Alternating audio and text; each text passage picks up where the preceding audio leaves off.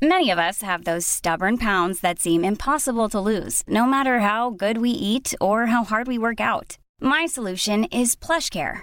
PlushCare is a leading telehealth provider with doctors who are there for you day and night to partner with you in your weight loss journey. They can prescribe FDA-approved weight loss medications like Wegovy and Zepbound for those who qualify.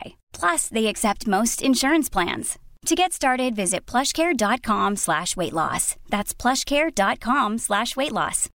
Since 2013, Bombas has donated over 100 million socks, underwear, and T-shirts to those facing homelessness. If we counted those on air, this ad would last over 1,157 days. But if we counted the time it takes to make a donation possible, it would take just a few clicks. Because every time you make a purchase, Bombas donates an item to someone who needs it.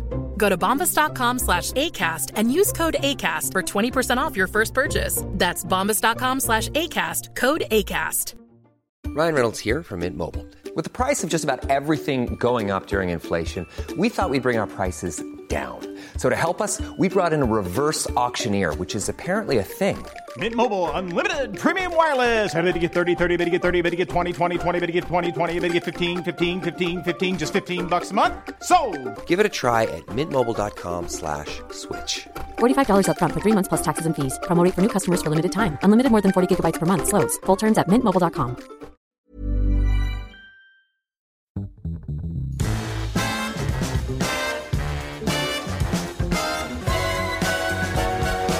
Welcome to our new PR Week podcast episode with Arvind Hickman.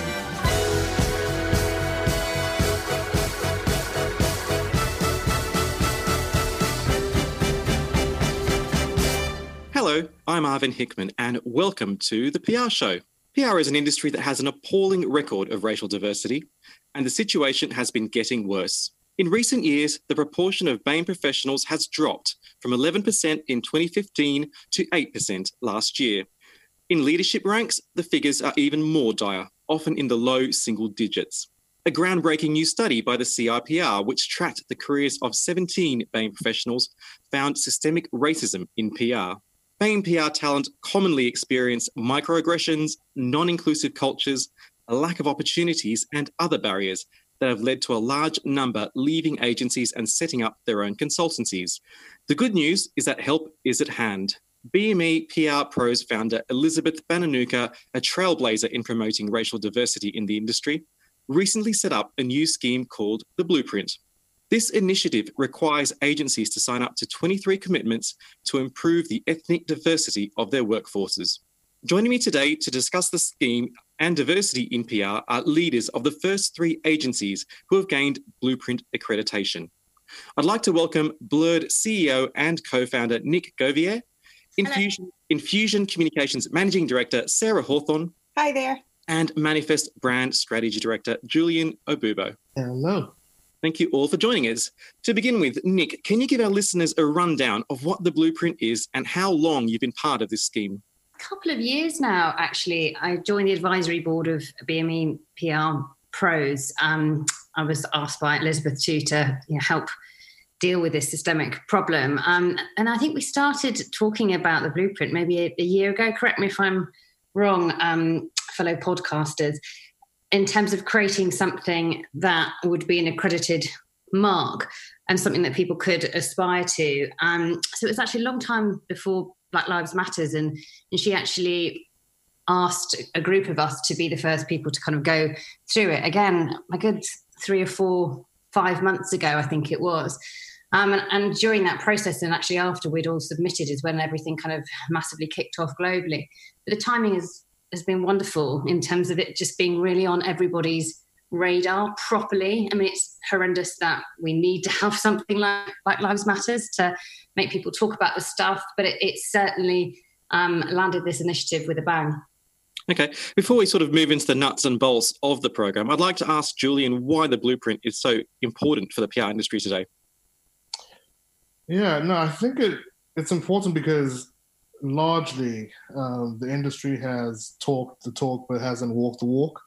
And the Blueprint brings in a level of accountability, of measurable targets that is vital for the industry. But it also serves as a bit of a signpost as well for Bain Talent to know which agencies, which companies are actually doing the hard work of creating diverse and inclusive cultures.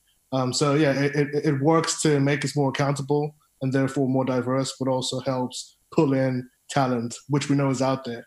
It's needed. In terms of the Kite Mark itself and the program, why was this sort of structure chosen, having this sort of 23 commitments and then receiving a Kite Mark thing? Why did you decide as a group to go down that path? Because I think that's the best way of getting accountability and of getting some kind of uniformity that most companies can agree on and sign up to and work toward. Because one of the issues of sort of the past sort of 5-10 years is people having great ideas, but no one actually coming together to put it all down and say, all right, this is the best pathway forward. I'm sure there are many ways of tackling diversity that don't necessarily have to include commitments. But the minute you have commitment, you have accountability, you have a clear way of measuring what's been done and what needs to be done. I think that's the best and the fastest way of actually engineering change. Okay, let's take a deep dive into the accreditation process. Now, Blurred and Infusion received ally status, while Manifest was awarded the Blueprint Kite Mark. I'll come to Manifest in a moment, but to begin with, Sarah, can you take us through what Infusion had to do to become an ally? There was a really rigorous application form that makes you look at every aspect of your operation. So it's not just about your team itself, but it's about the culture that you foster, the suppliers that you work with, the training that you have in place. It really requires you to consider all your elements about what you're doing in terms of diversity. And what it also does is take into account other aspects. So whilst obviously the Blueprint is very much focused on racial diversity, I come in it from, and I've been working on sort of more disability diversity, and there are elements within the form that allow you to express and cover what you've been doing in other areas of diversity that really contribute to the statements that you can put in the application form. For us, it was very much about not having all the answers, but recognising where those gaps were. So going through the process allows you to see the things that you're missing. And from that, when the application is submitted, you then get an action plan put in place for yourself, for your own agency, which is quite bespoke to you. And that really helps you and propels you forward, and it gives you a clear course of action to move on from Blueprint ally status. Okay, so in terms of how time-intensive and resource-intensive this process was, can you give us a rough idea? It took me, I'd probably say, a good few hours to go through the application form.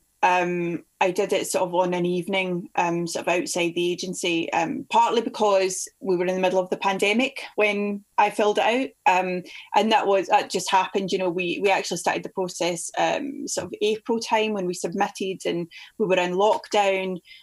So getting everything done during that time was probably a little bit of an unrealistic situation. So it might be different for other agencies now as things are sort of going in a more eased direction in terms of lockdown. But I would say allocate a good few hours for it, but also make sure that you have paperwork or processes in place, or that you have a good idea of where you are. So you need to do a bit of admin on your own side, which maybe takes a good few hours, half a day, depending on the size of your agency. Obviously, we are a small agency. For someone like Manifest, it would be far more resource intensive, I'm guessing, because there are a lot more considerations. If you're a big agency, it'll be more time intensive. If you're smaller, probably you're looking at maybe half a day. Okay. Nick, can you take us through the experience of Blurred and what you needed to do to become an ally? What I was going to say is I think it very much depends on not just the size of the organisation, but how far down the track you are with it. It took me probably a good day actually to do the form alone. And importantly, you know, so much of the principles behind this were already embedded in our business, you know, from day one. So really that was just about reporting kind of clearly and succinctly what we already do, but it was something like 44 questions. So it took a long time to do it properly. So anybody who thinks it's just about filling in the form from a standing start, kind of getting ally status and then working forward from there, it simply won't work like that. I mean, you have to, believe this in your bones and be doing it already kind of well, even to get, definitely to get kind of ally status. To get manifests kind of blueprint, you've got to be kind of excellent at it. So it's not simply just about the amount of time you put in it in the application. It's about how much time and energy you've already put into your business to date to ensure that you have this stuff in place. Because to get to ally status, you need a certain amount of points, and then to get to blueprint, you need a further set of points. Plus, it's not just about the people who submit the application. The entire team have to be behind it and, drinking the Kool-Aid, because it cannot be something that's just in one person's mind or vision. And we actually got contributions from lots of people in the team to answer different questions, because I felt better to ask somebody else what they feel the culture is like than for me to dictate that. But what I loved about the form is there was a lot of free questions, and I'm sure if we compared our 3 companies' entries, they would be hugely different, because none of us are doing it have done this as a tick box exercise. It's not like we've looked it up, said this is best practice, off we go. We've all had our own ways of introducing this into our business, because it's core part of our thinking or our purpose or our values.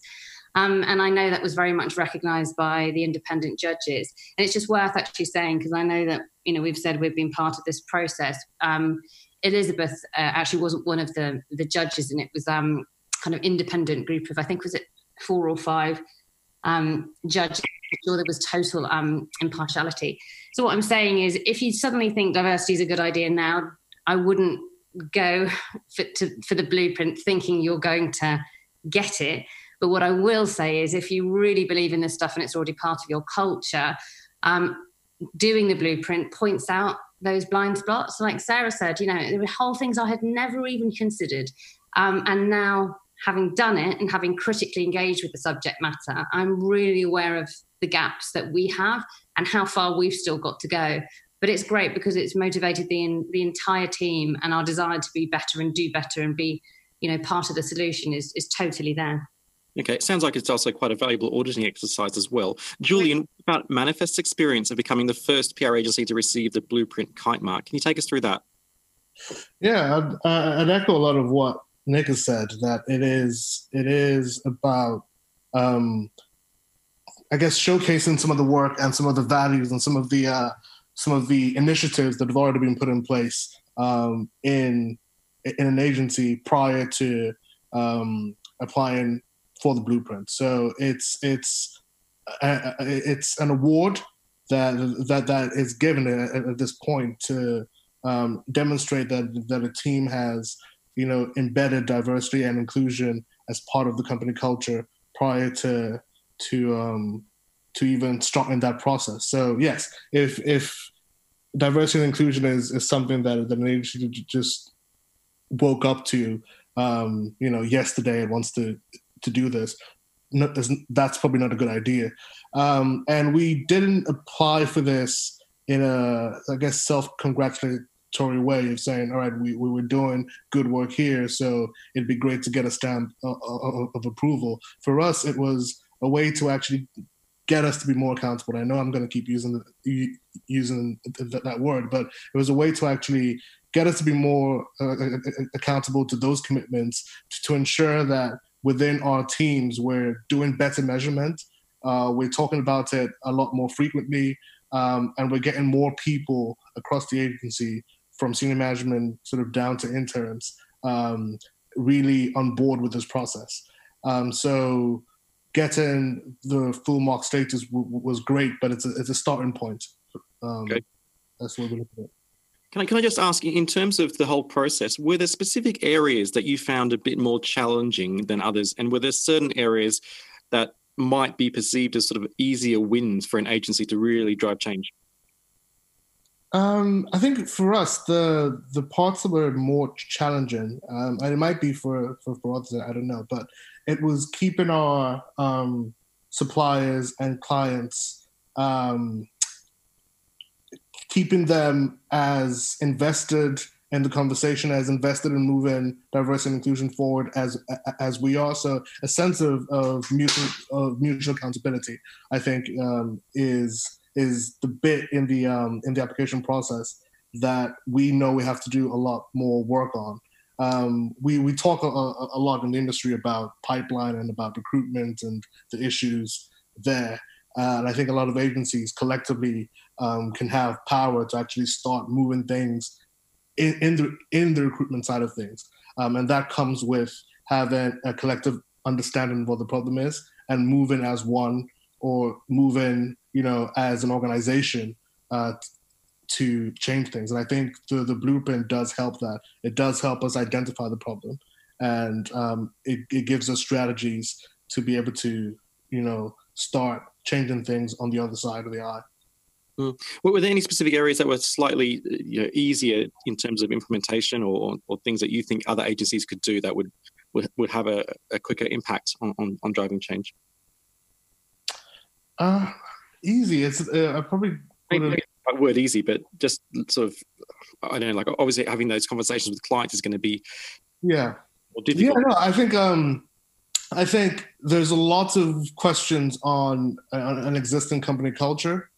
So company cultures that prioritize inclusivity, that prioritize people being able to bring their full selves to work, and examples of those. I think those are areas that companies can begin working on, and it's more of an audit of existing cultural practices that are then reported in that application process.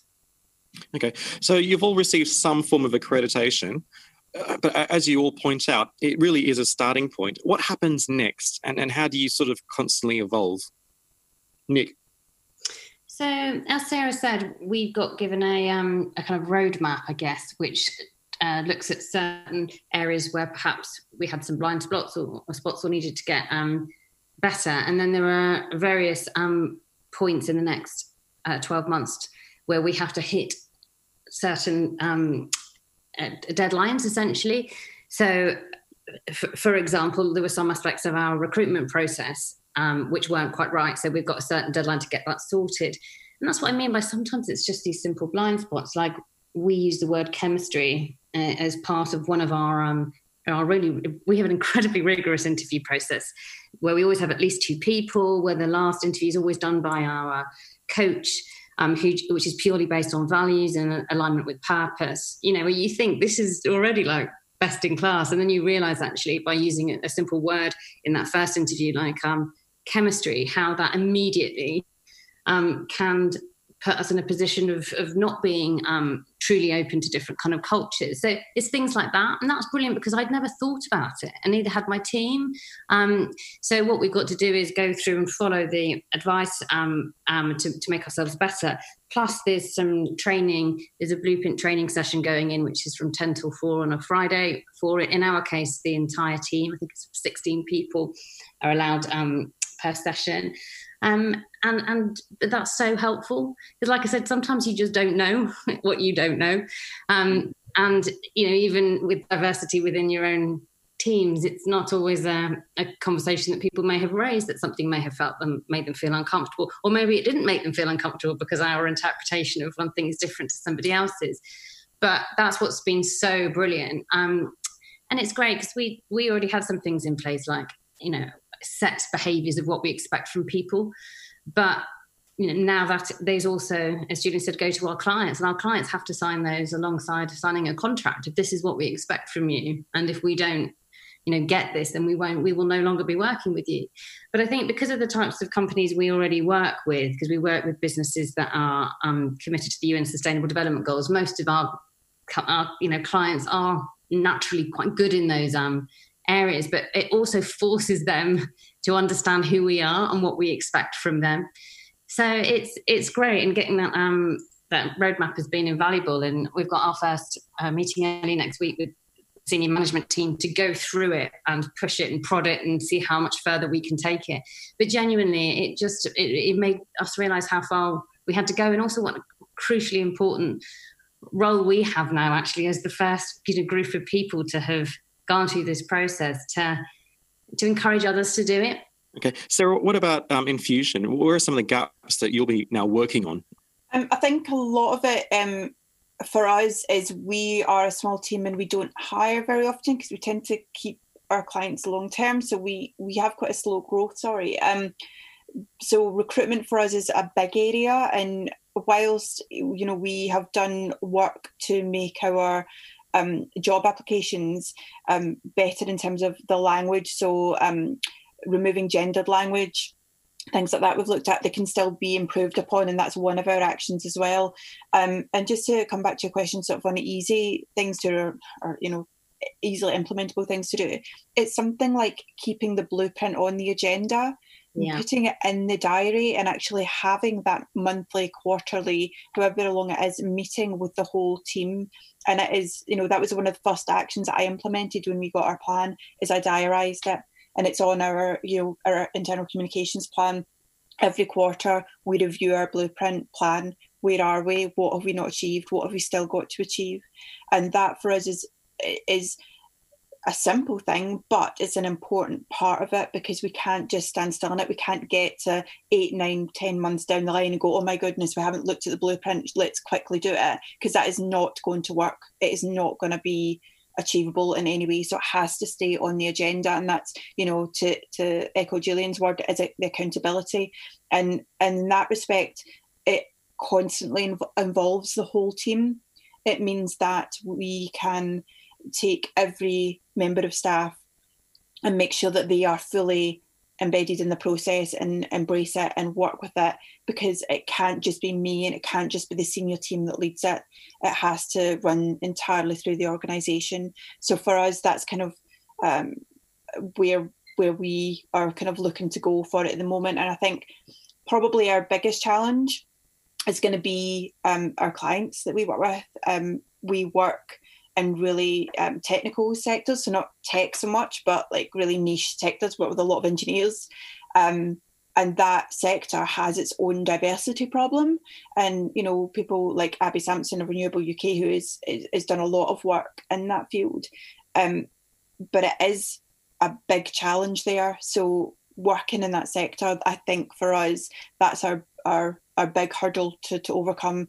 But as sort of Nick says, we, going through this process is a responsibility, and it's an acceptance of a responsibility that you will be the front runners and you will be looked at and judged on this. And, that's something I think all of us have a really profound understanding of.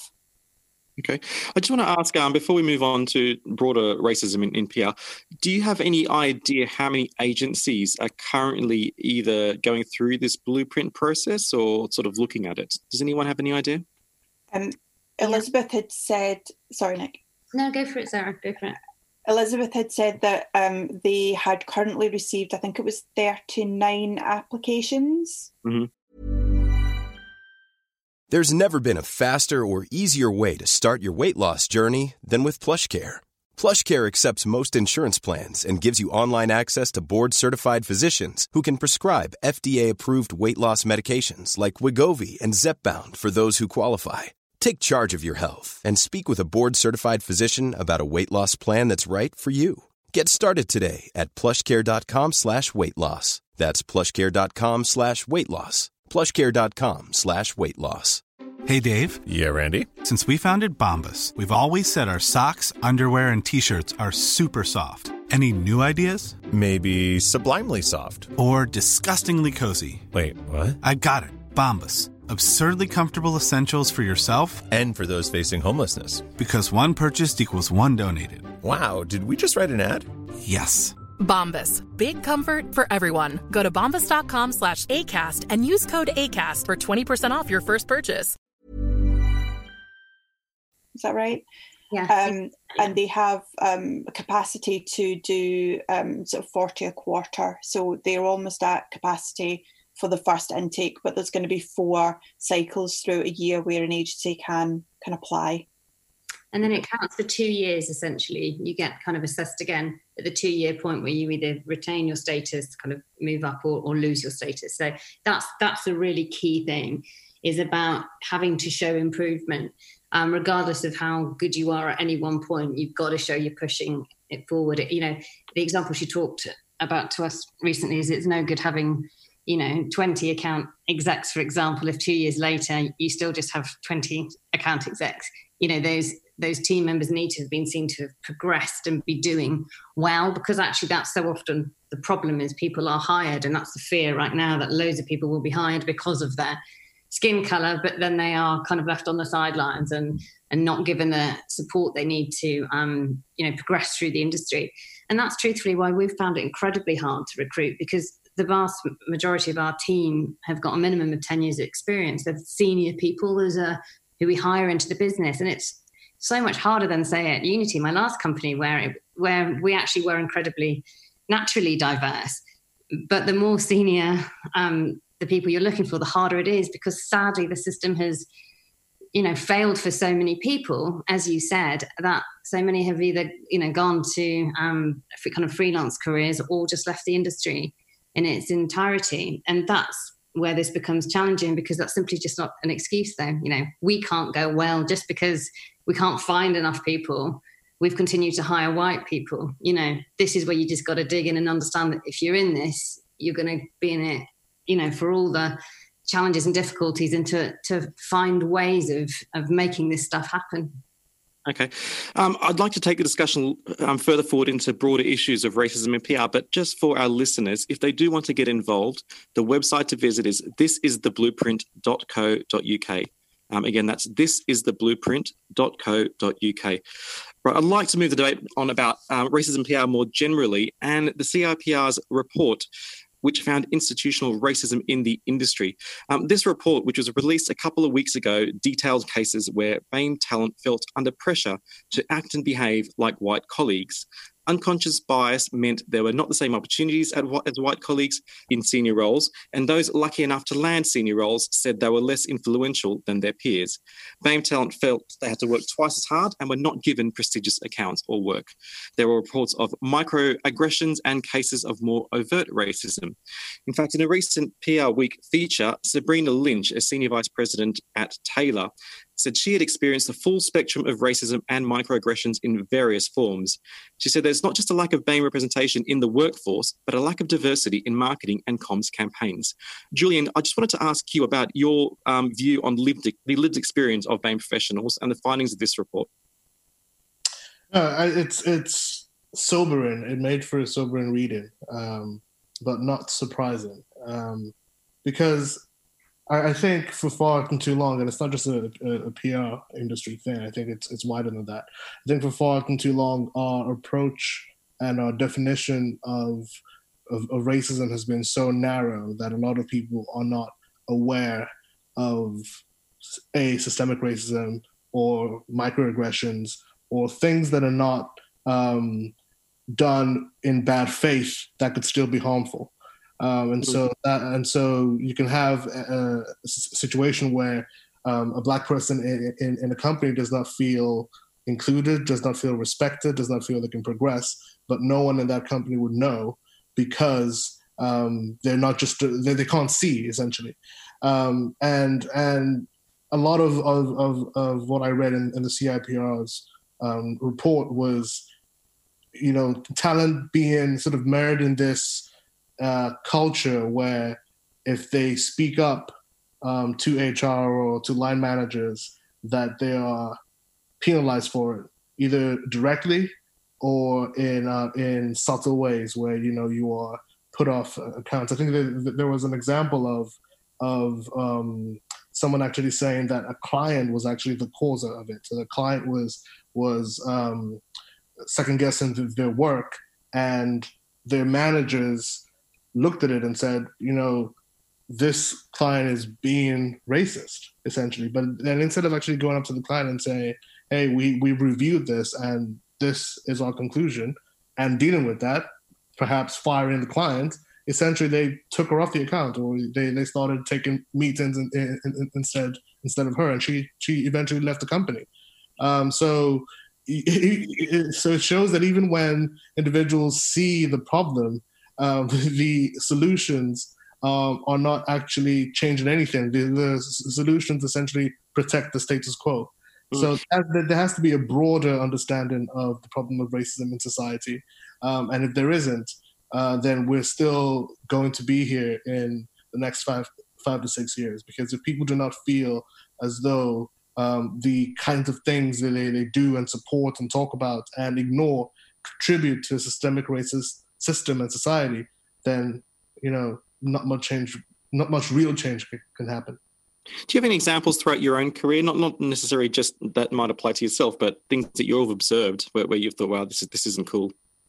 Mainly around the blind spots that clients have had about diversity and about the fact that campaigns should be inclusive. And so you'd have conversations with clients, or even in the pitch process, where they're just not seeing that their approach or the brief is so restricted and sort of not inclusive enough.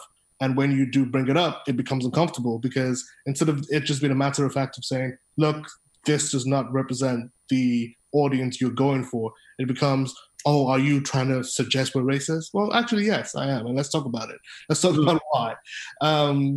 So I've had a few instances of that, of trying to broaden the creative approach, and being met with usually just discomfort and silence rather than hostility. But you know that underneath that is we really don't want to talk about it because we don't know how to talk about it. So I'd rather you don't bring this up again. Okay. Nick, I'd like to get your views on the report, things that you've observed in your career, and also that last point about the creative process and how that often sort of reinforces these stereotypes. I actually found it horrifying. And I set up my first business when I was in my 20s. So I've worked for myself for so many years now that I don't think I have a fair view of what the industry is like, because it just never crossed my mind, in a bad way and in a good way.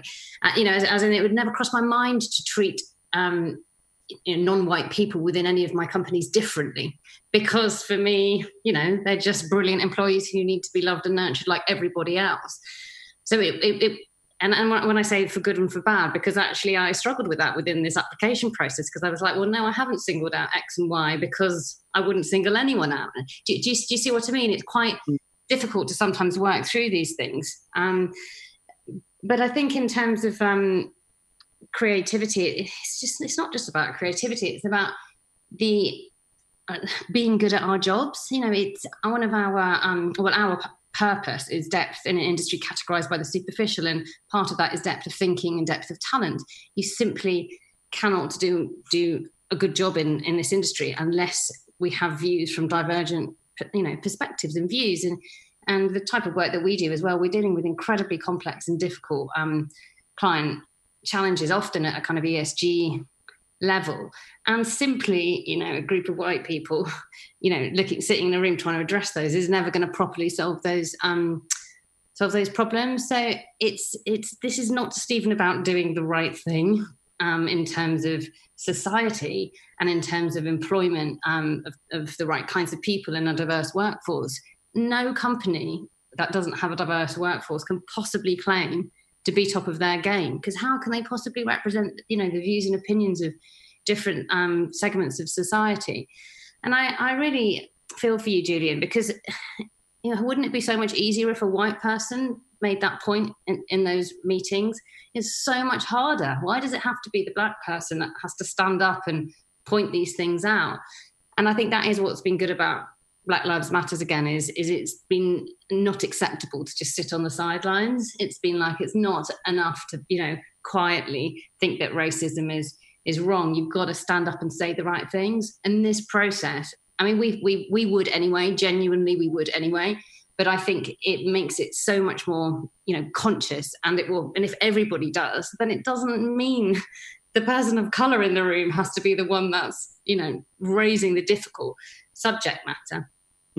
Sure, I appreciate that it's probably never been an issue for you, but you obviously, have been involved in the game for a long time. You would have seen a lot of creative from other agencies and work. Do you think there's an issue in terms of diversity in some of the work that's produced in the industry? I mean, yeah, definitely. I think it was Mark Perkins, forgive me, I may have got this wrong, but there was a marvellous tweet from Cannes a couple of years ago that said something like, creativity's in trouble when it's an urban brief and the first response is Stormzy. That just nailed it, didn't it? It was just a bit like, he said, this is an urban brief, let's wheel out Stormzy again, and it was definitely a period of about 18 months then. That's all I ever saw. So yes, I think it is. But again, if you only have the same source of people around you, you're going to have the same source of inspiration and answers. So that's why, we need diversity. I mean, that's why even at Blurred, we have our cohorts of different people who bring really different worldviews and perspectives. And for example, Gina Miller, who took on the government a few years ago over Article 50, she's one of our newest cohort members. She brings a completely unique, perspective to things. And that's essential because, for every major issue there is in the world or that we might be grappling with for clients, you need differing views and perspectives to truly understand any of those positions. So yes, in short, the answer to your question is, there are too many siloed, cliched views and that really lazy notion of let's whip out an influencer or a celebrity, to front something, and all of a sudden that's going to appeal to a segment of society. It's laziness, frankly, and it's a kind of PR that makes me feel embarrassed to be associated with this industry. Sarah, what have you observed in terms of your career, and also what was your response to the report? I have worked with very few individuals from Black, Asian and ethnic minority backgrounds, in all honesty, because mostly I've always been agency side and all those agencies have been white. And I just can't, it just is so difficult, I think, for me to just be like, why is this the case? And it's one of the questions in the actual application form was, in this particular situation, like, what would you do? And I didn't have an answer because I'd never been in that situation, because I'd never had a diverse team around me. And that was so sobering. And like Nick says, it's a horrifying realisation. It is. And you just go, yep, this is a hugely, hugely, difficult issue that we just cannot allow to continue. I think my experiences, like I say, I've always worked in really technical industries. So I've worked in construction and manufacturing most of my career, and most of that is male dominated and it's male and white. So like I said earlier, it has its own challenges, and that is reflected in the agencies that they choose to work with. You generally find that you don't get many diverse agencies working for companies in those sectors. So that's something that needs to be addressed in and of itself. And in terms of the report, again, I echo what my Gillian and Nick have said. It's a horrifying read. It's not surprising. Having been part of the Blueprint for a couple of years, I wasn't surprised when I read it, but it is a terribly sobering read. And one of the things that jumped out for me is that we have not fully realised the pressure that we have put our Black, Asian and mixed race and ethnic minority colleagues under to fix the diversity problem. And that was something that really came out in the report, was that, they feel it's a responsibility on them, and we've just let them take that responsibility. We have not acknowledged the weight that has been put on their shoulders. And it is on us now to stand up and say, no, we're not doing that anymore, and take that pressure off, because that cannot continue either. And I suppose culture, to go back to something Gillian had said earlier, and then something that's mentioned in the report, is about good fit and culture. Now, we always view culture as a one-way street. We never view it as a two-way street. This is our company culture. You come into our culture. But we never open that up and say, well, this is sort of how we are, but, you're you, so what can you bring in and make our culture different and evolve it and advance it? We never look at it like that. It's always a very one way you come in, this is how we are. So I think we have to address that as well. Okay. Blueprint is obviously one positive step forward in addressing diversity in the industry. Finally, I just wanted to ask my guests what else needs to be done to help the industry improve racial diversity. I'll ask each of you. I'll start off with you, Nick.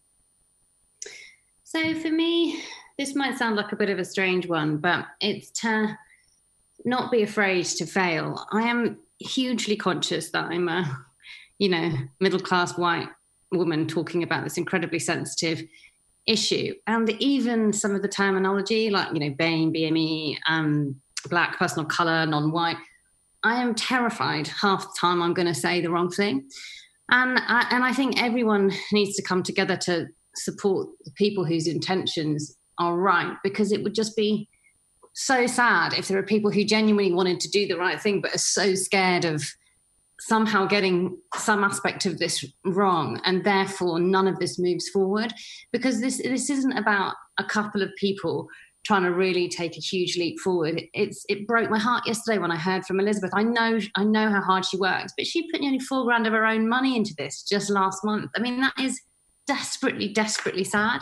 The only way we'll deal with this is if everyone, takes a few steps forward. And it would just make me so sad if what stopped people was that fear of, perhaps using a word that was okay last week but might not be okay next week. Does that make sense? I think people are so, and I'm conscious of it. I'm really conscious of it myself. And I think we've got to give people the benefit of the doubt. And of course, if it just continues to be loads of hot air, then of course those people, don't deserve to be part of the conversation. But I think there are a lot of people who do want to make a difference, but they are, scared that one missed word is going to cause them, one badly used word in the wrong context could, get them in so much hot water. So I think for me, it's just going for it.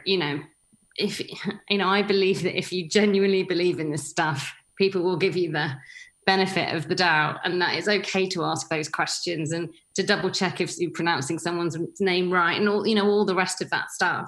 But if people just are so scared to go for things, then we'll never move forward. Okay. Sarah, what's the one thing that you think could help the industry improve diversity outside of the blueprint? I agree with a lot of what Nick said, but I also feel we need to revisit our training and the way we deliver training. As Julian has said, our understanding of racism is this overt thing that happens that we can easily identify. Now, I think we need to delve deeper into what microaggressions are and the covert racism and those unexplainable things that we just go, well, I didn't give them the job because of something else. We need to be able to explore that in our training, and we need to have much more in-depth analysis about racism and its history. And we need to bring all of that into the training that we do, not just about, well, here's some unconscious bias training, there you go. It really has to dig down, and we have to be prepared that is going to be a difficult session to have. And so for me, on top of what Nick said, I think revisiting what we train and how we train and the subjects that we talk about within that. Okay. Julian, you have the final word on this. What else can be done to help the industry improve diversity? I'd echo a lot of what Nick and Sarah said. I think a key point is also understanding that this has to be beyond the industry. It has to be a personal commitment to change and to do better and to change society at large. Because a fear of mine that I have is folks just looking at it as diversity is something I do in the workplace, or diversity is something that's only important when I'm in the office or when I'm dealing with an agency, rather than why is society this way? Because essentially the issues we have around diversity in PR and in any industry are simply a reflection of the issues in society. So if there's racism in society, then you're going to have issues around diversity and inclusion in multiple industries within that society. And it might sound like too much work to actually say, all right, how do we fix things on a macro scale? But we need to start doing that work, and we need to start really talking about history. We need to start engaging with the fact the national curriculum does not teach students enough about colonialism and slavery, because that is just as important to the conversation around diversity, as implicit bias training.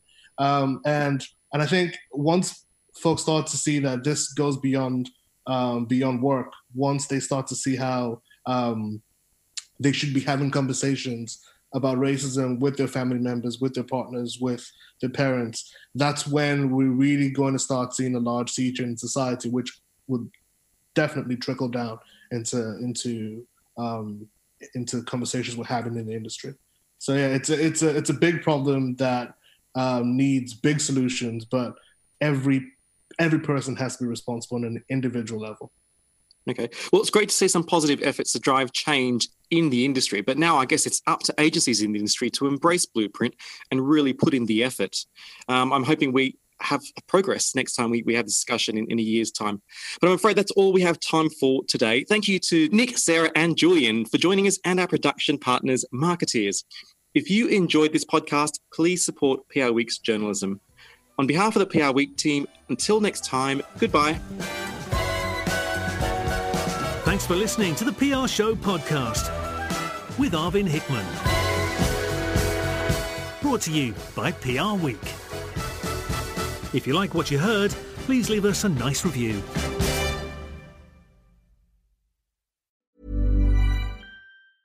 Even when we're on a budget, we still deserve nice things. Quince is a place to scoop up stunning high-end goods for 50 to 80% less than similar brands. They have buttery soft cashmere sweaters starting at $50, luxurious Italian leather bags, and so much more. Plus, Quince only works with factories that use safe, ethical, and responsible manufacturing. Get the high-end goods you'll love without the high price tag with Quince. Go to quince.com/style for free shipping and 365-day returns. When you make decisions for your company, you look for the no-brainers. And if you have a lot of mailing to do, Stamps.com is the ultimate no-brainer. It streamlines your processes to make your business more efficient, which makes you less busy. Mail checks, invoices, legal documents, and everything you need to keep your business running with Stamps.com. Seamlessly connect with every major marketplace and shopping cart. Schedule package pickups and see your cheapest and fastest shipping options from different carriers, with rates up to 89% off USPS and UPS rates. And with the Stamps.com mobile app, you can take care of mailing and shipping wherever you are. Make the same no-brainer decision as over 1 million other businesses with Stamps.com. Sign up with code PROGRAM for a 4-week trial, plus free postage and a free digital scale. No long-term commitments or contracts. That's Stamps.com. Code PROGRAM.